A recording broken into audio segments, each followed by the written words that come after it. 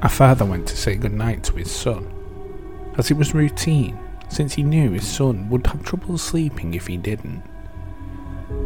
It was a sort of silent tradition between them, and one he never forgot to attend. The room was dimly lit by the lamp, but the father could clearly see there was something unusual about his son tonight. He looked the same, just with a huge grin that drew from ear to ear. "You okay, bud?" he asked. The son nodded, still grinning, before saying, "Daddy, check for monsters under my bed." The father chuckled and got to his knees to take a look. There, under the bed, was his son. His real son, pale, trembling and scared to death. He whispered, "Daddy, there's someone on my bed."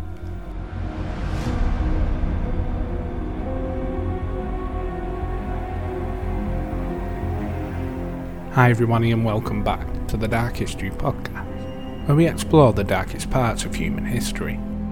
Hope everybody is well. I'm Rob, your host as always. Welcome to the new episode. Again, I hope you enjoyed our short little ghost story to start.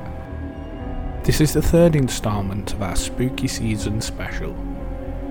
Today we'll divert again into the realm of the supernatural and look at some of the most haunted places in the world and the dark and gruesome history behind, the folklore and legends surrounding these places.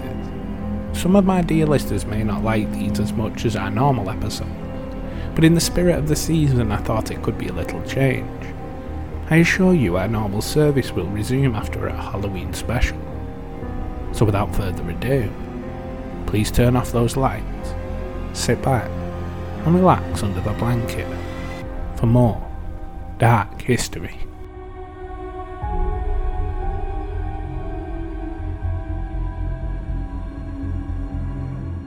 Our first destination on this bone-chilling journey is the vast and diverse country of India.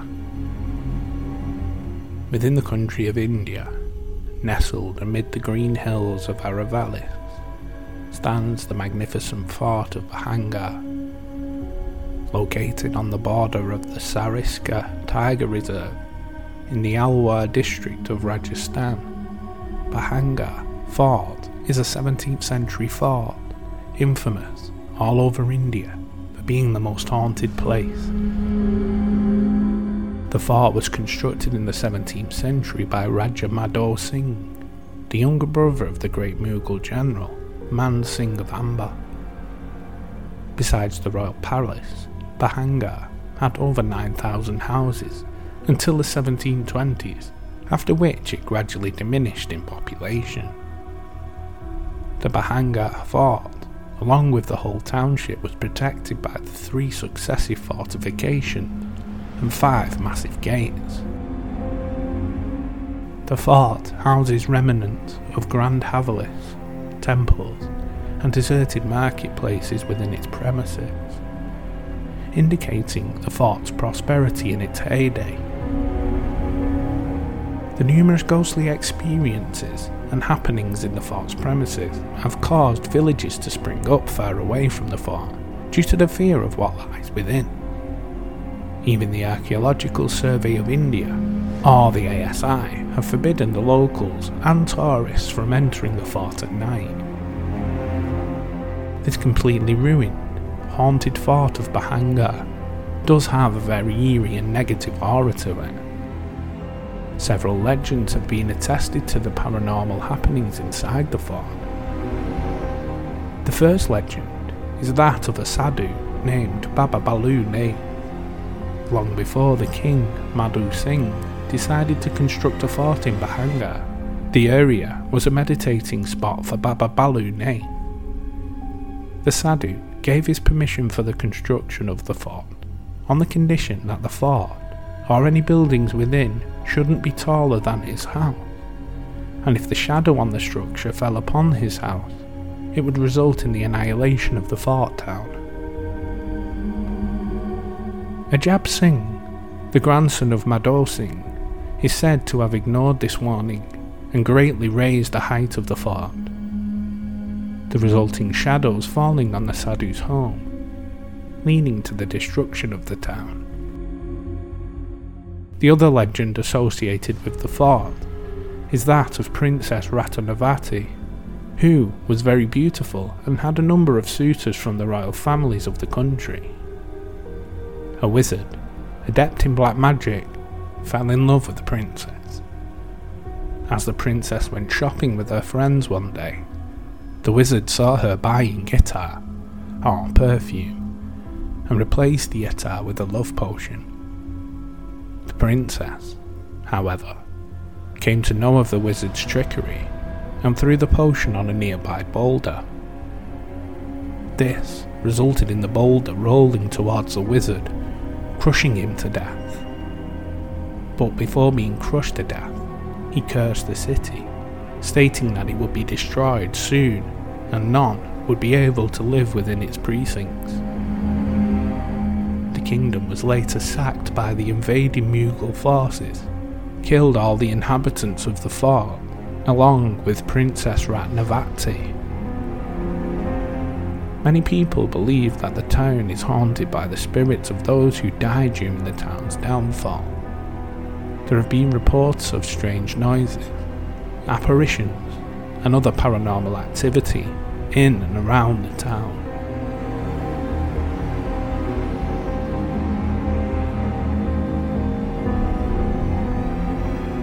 Some 4,286 miles away from the Bhahangar Fort sits the impressive structure of Edinburgh Castle. Edinburgh Castle looms over Scotland's capital city. Its outer walls seemingly merge into the sheer cliff faces, which had made the castle almost impregnable for over 1,000 years. Built on a plug of volcanic rock, Edinburgh is one of the oldest fortifications in Europe. It has withstood wars and outbreaks of plague. Indeed, no other building in Britain can claim to have been besieged as many times as Edinburgh Castle. It has been a royal residence, a barracks, a prison, and a home to the most powerful symbols of Scotland's sovereignty. Suicide, murders, and deaths are all associated with the castle. Even witches have been burnt beneath its shadow. Yet it seems that neither rock nor wall can restrain these restless spirits which walk within its halls. Castle Rock has been the site of human activity for at least 3,000 years. Fierce Iron Age warriors defended the hill fort at Dinedin, as it was known in the old Brythonic tongue. The poem Ye Gododin recounts how, around 600 CE, a force of 300 hand-chosen warriors were assembled, some as far afield as Pictland and Gwynedd, to fight against the Angles of Northumbria. After a year of feasting at Dinedin, they rode out and attacked Catraeth, which is thought to have been Catterick, North Yorkshire. With half the force of their foes, nearly all the warriors were killed. Things would never be the same for the Gododin tribe. In 638 CE, the Angles continued with their invasion and besieged Dinedin Castle. Soon, the Gododin were defeated, and Dinedin was given its anglicised name of Edinburgh. Further on in time, the castle had suffered many sieges. During the War of Independence, it changed hands many times. In 1314, the Scots retook the castle from the English in a daring night raid led by Thomas Randolph, the nephew of Robert the Bruce. It saw more death and despair in the siege to free James III in 1482, and the Lang Siege, which took place between 1571 and 1573. There are many tales of ghosts and ghouls housed within the ancient walls of Edinburgh Castle. One tale of folklore is of the lone Piper Boy. As legend has it, there was an underground tunnel into the castle that was discovered in the depths of the fortress.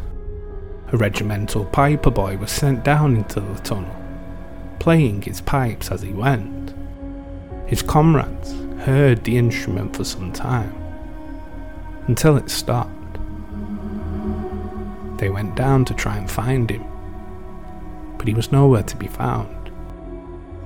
Now, as the tunnels have been reopened, it's said you can hear the faint sounds of this poor lost boy's pipes echoing through the tunnels, as he is doomed to wander for eternity, playing his tunes. Other ghostly stories from the castle sees the spectre of an alleged witch haunt its corridors and rooms. It is said to roam the halls of the castle in a mournful fashion. The Grey Lady is thought by some to be Janet Douglas, otherwise known as Lady Galmis. She was accused and found guilty of witchcraft, then burnt at the stake by King James V on the 17th of July 1537. Others claim the Grey Lady could be Marie de Guide, the Catholic mother and regent of Mary Queen of Scots. She found herself on the losing side of the Scottish Reformation and died of dropsy on the 11th of June 1560. Her corpse was kept at Edinburgh Castle for months, and supposedly she walks the halls to this day. Other legends of spirits include a black dog who trots around the castle grounds, possibly the ghost of one of the pets laying in the pet cemetery. Also, a headless drummer boy, first seen in 1650, who is seen as a sign of danger because, in 1650, he was seen just before Oliver Cromwell laid siege to the castle. And lastly, a leather-aproned man. Not much is known about this man's history, and he's seen quite infrequently. His last appearance was in 2001.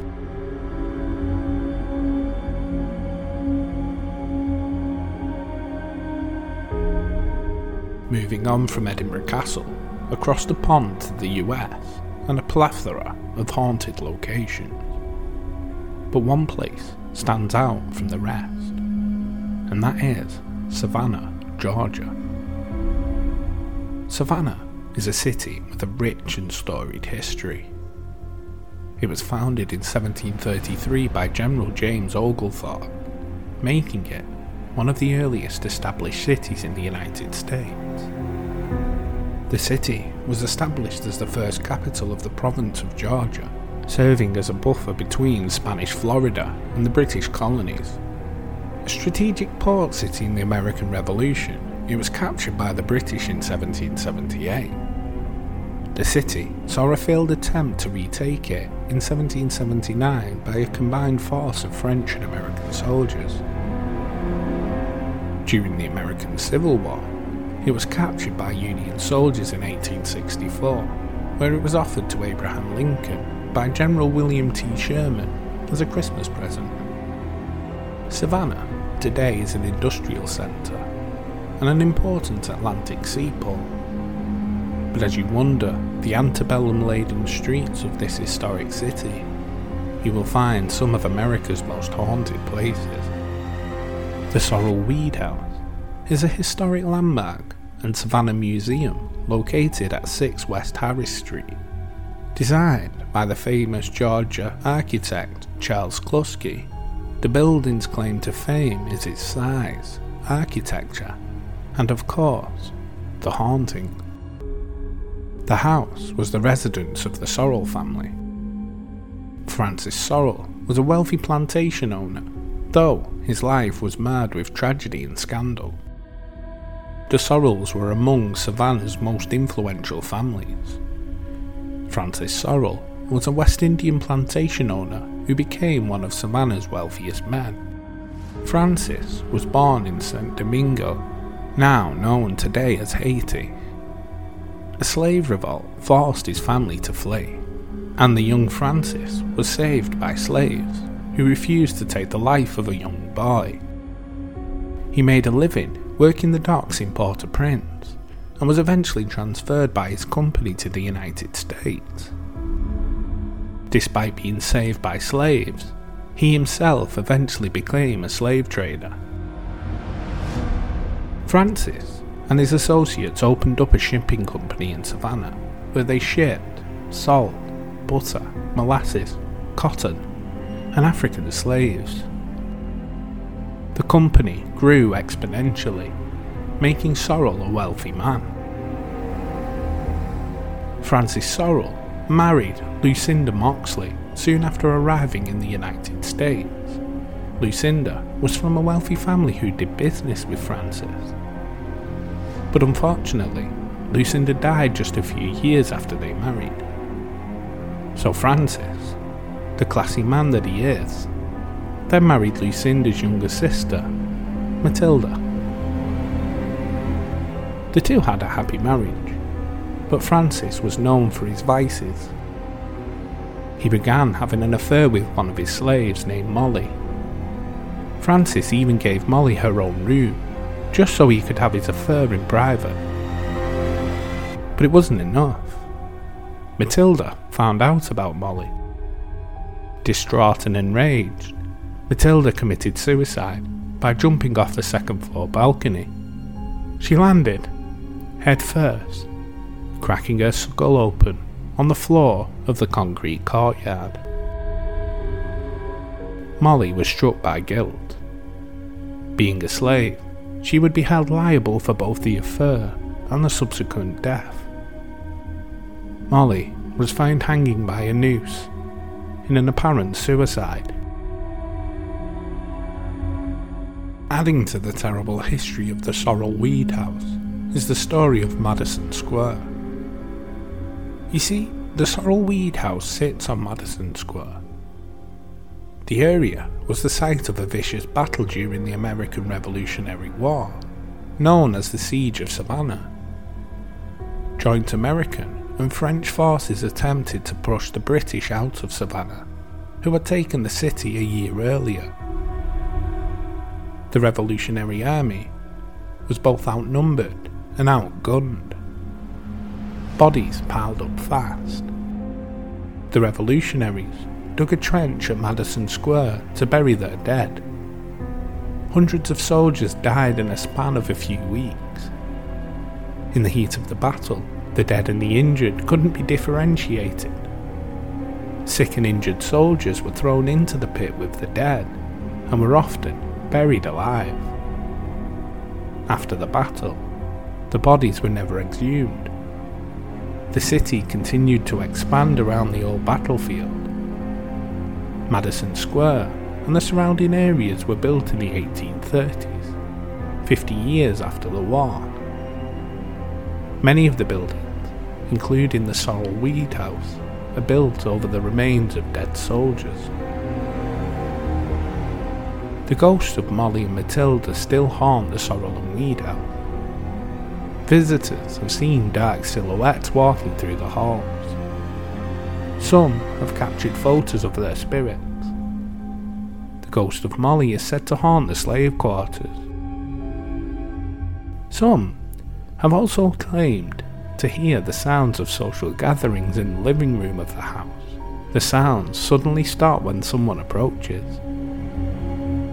The source of the sounds have yet to be found, though it's believed that the phantom gathering is a residual from one of the many socials hosted by the building's wealthy occupants. Some say they feel a dark psychic energy upon entering the house. The dark energy is said to stem from the bodies buried at the Siege of Savannah, as a similar aura hangs over Madison Square as well.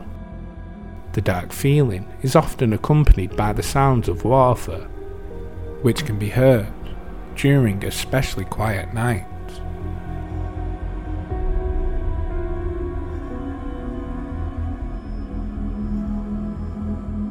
Thank you for taking the time out of your day to listen to this dark episode. Of course, some of my dear listeners will scoff at the idea of ghosts, ghouls and haunted houses, and I can fully understand. You only have to look at YouTube or TikTok to see some of the clearly fake ghost stories, said with inverted commas.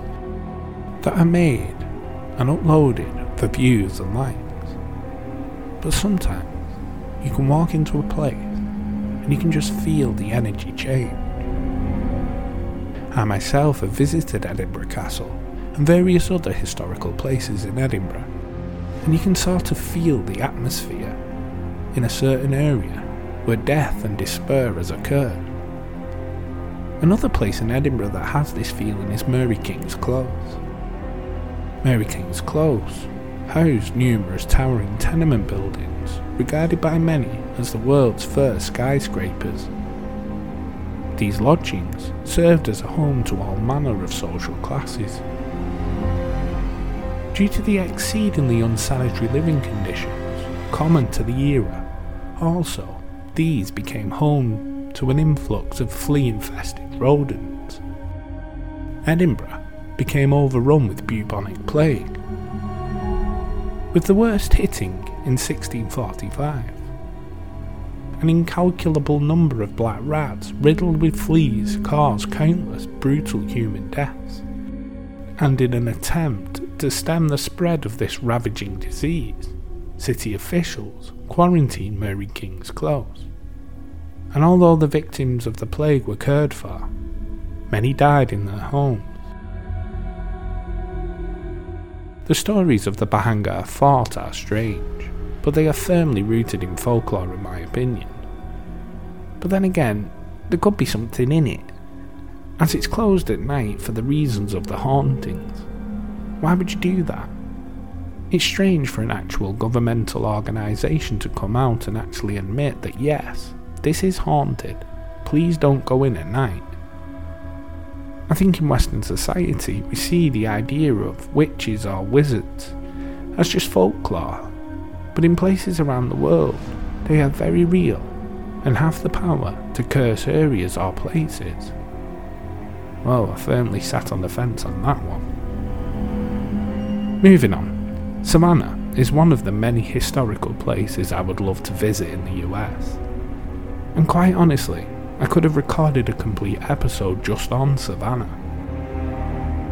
I chose the Sorrel Weed House because there was historical stories behind it. Some of the others, like the Marshall House or Bonaventura Cemetery, didn't really have any stories attached to them. It was just about the actual hauntings. Of course, the Bonaventura Cemetery has the story of the ghost of Little Grace Watson, but I couldn't find much substance to it, if you catch my drift. Anyway, I know I ask every week, but please drop us a review on the show. It really does help the podcast out. The more reviews, the more the algorithm pushes the show out. If you think friends and family may be interested in the podcast, then share it with them.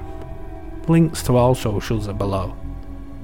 Same again, I tell people about this every episode, but the link to the show's Patreon is below. Also, this is a place for people who want to support the channel, but you don't have to. This is where you can find our This Week in History podcast.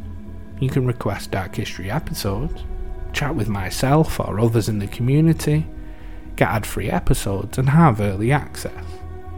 If you subscribe to the £5 tier, which I think is around $7, you will get a couple of stories from your hometown incorporated into a Patreon-only episode called Hometown Horrors. Anyway, as always, if you've been listening for a while and not subscribed, please do it, and that way you never miss an episode. So with all that out of the way, thank you again for listening. Join us next time for our next episode as we delve into another event and more dark history.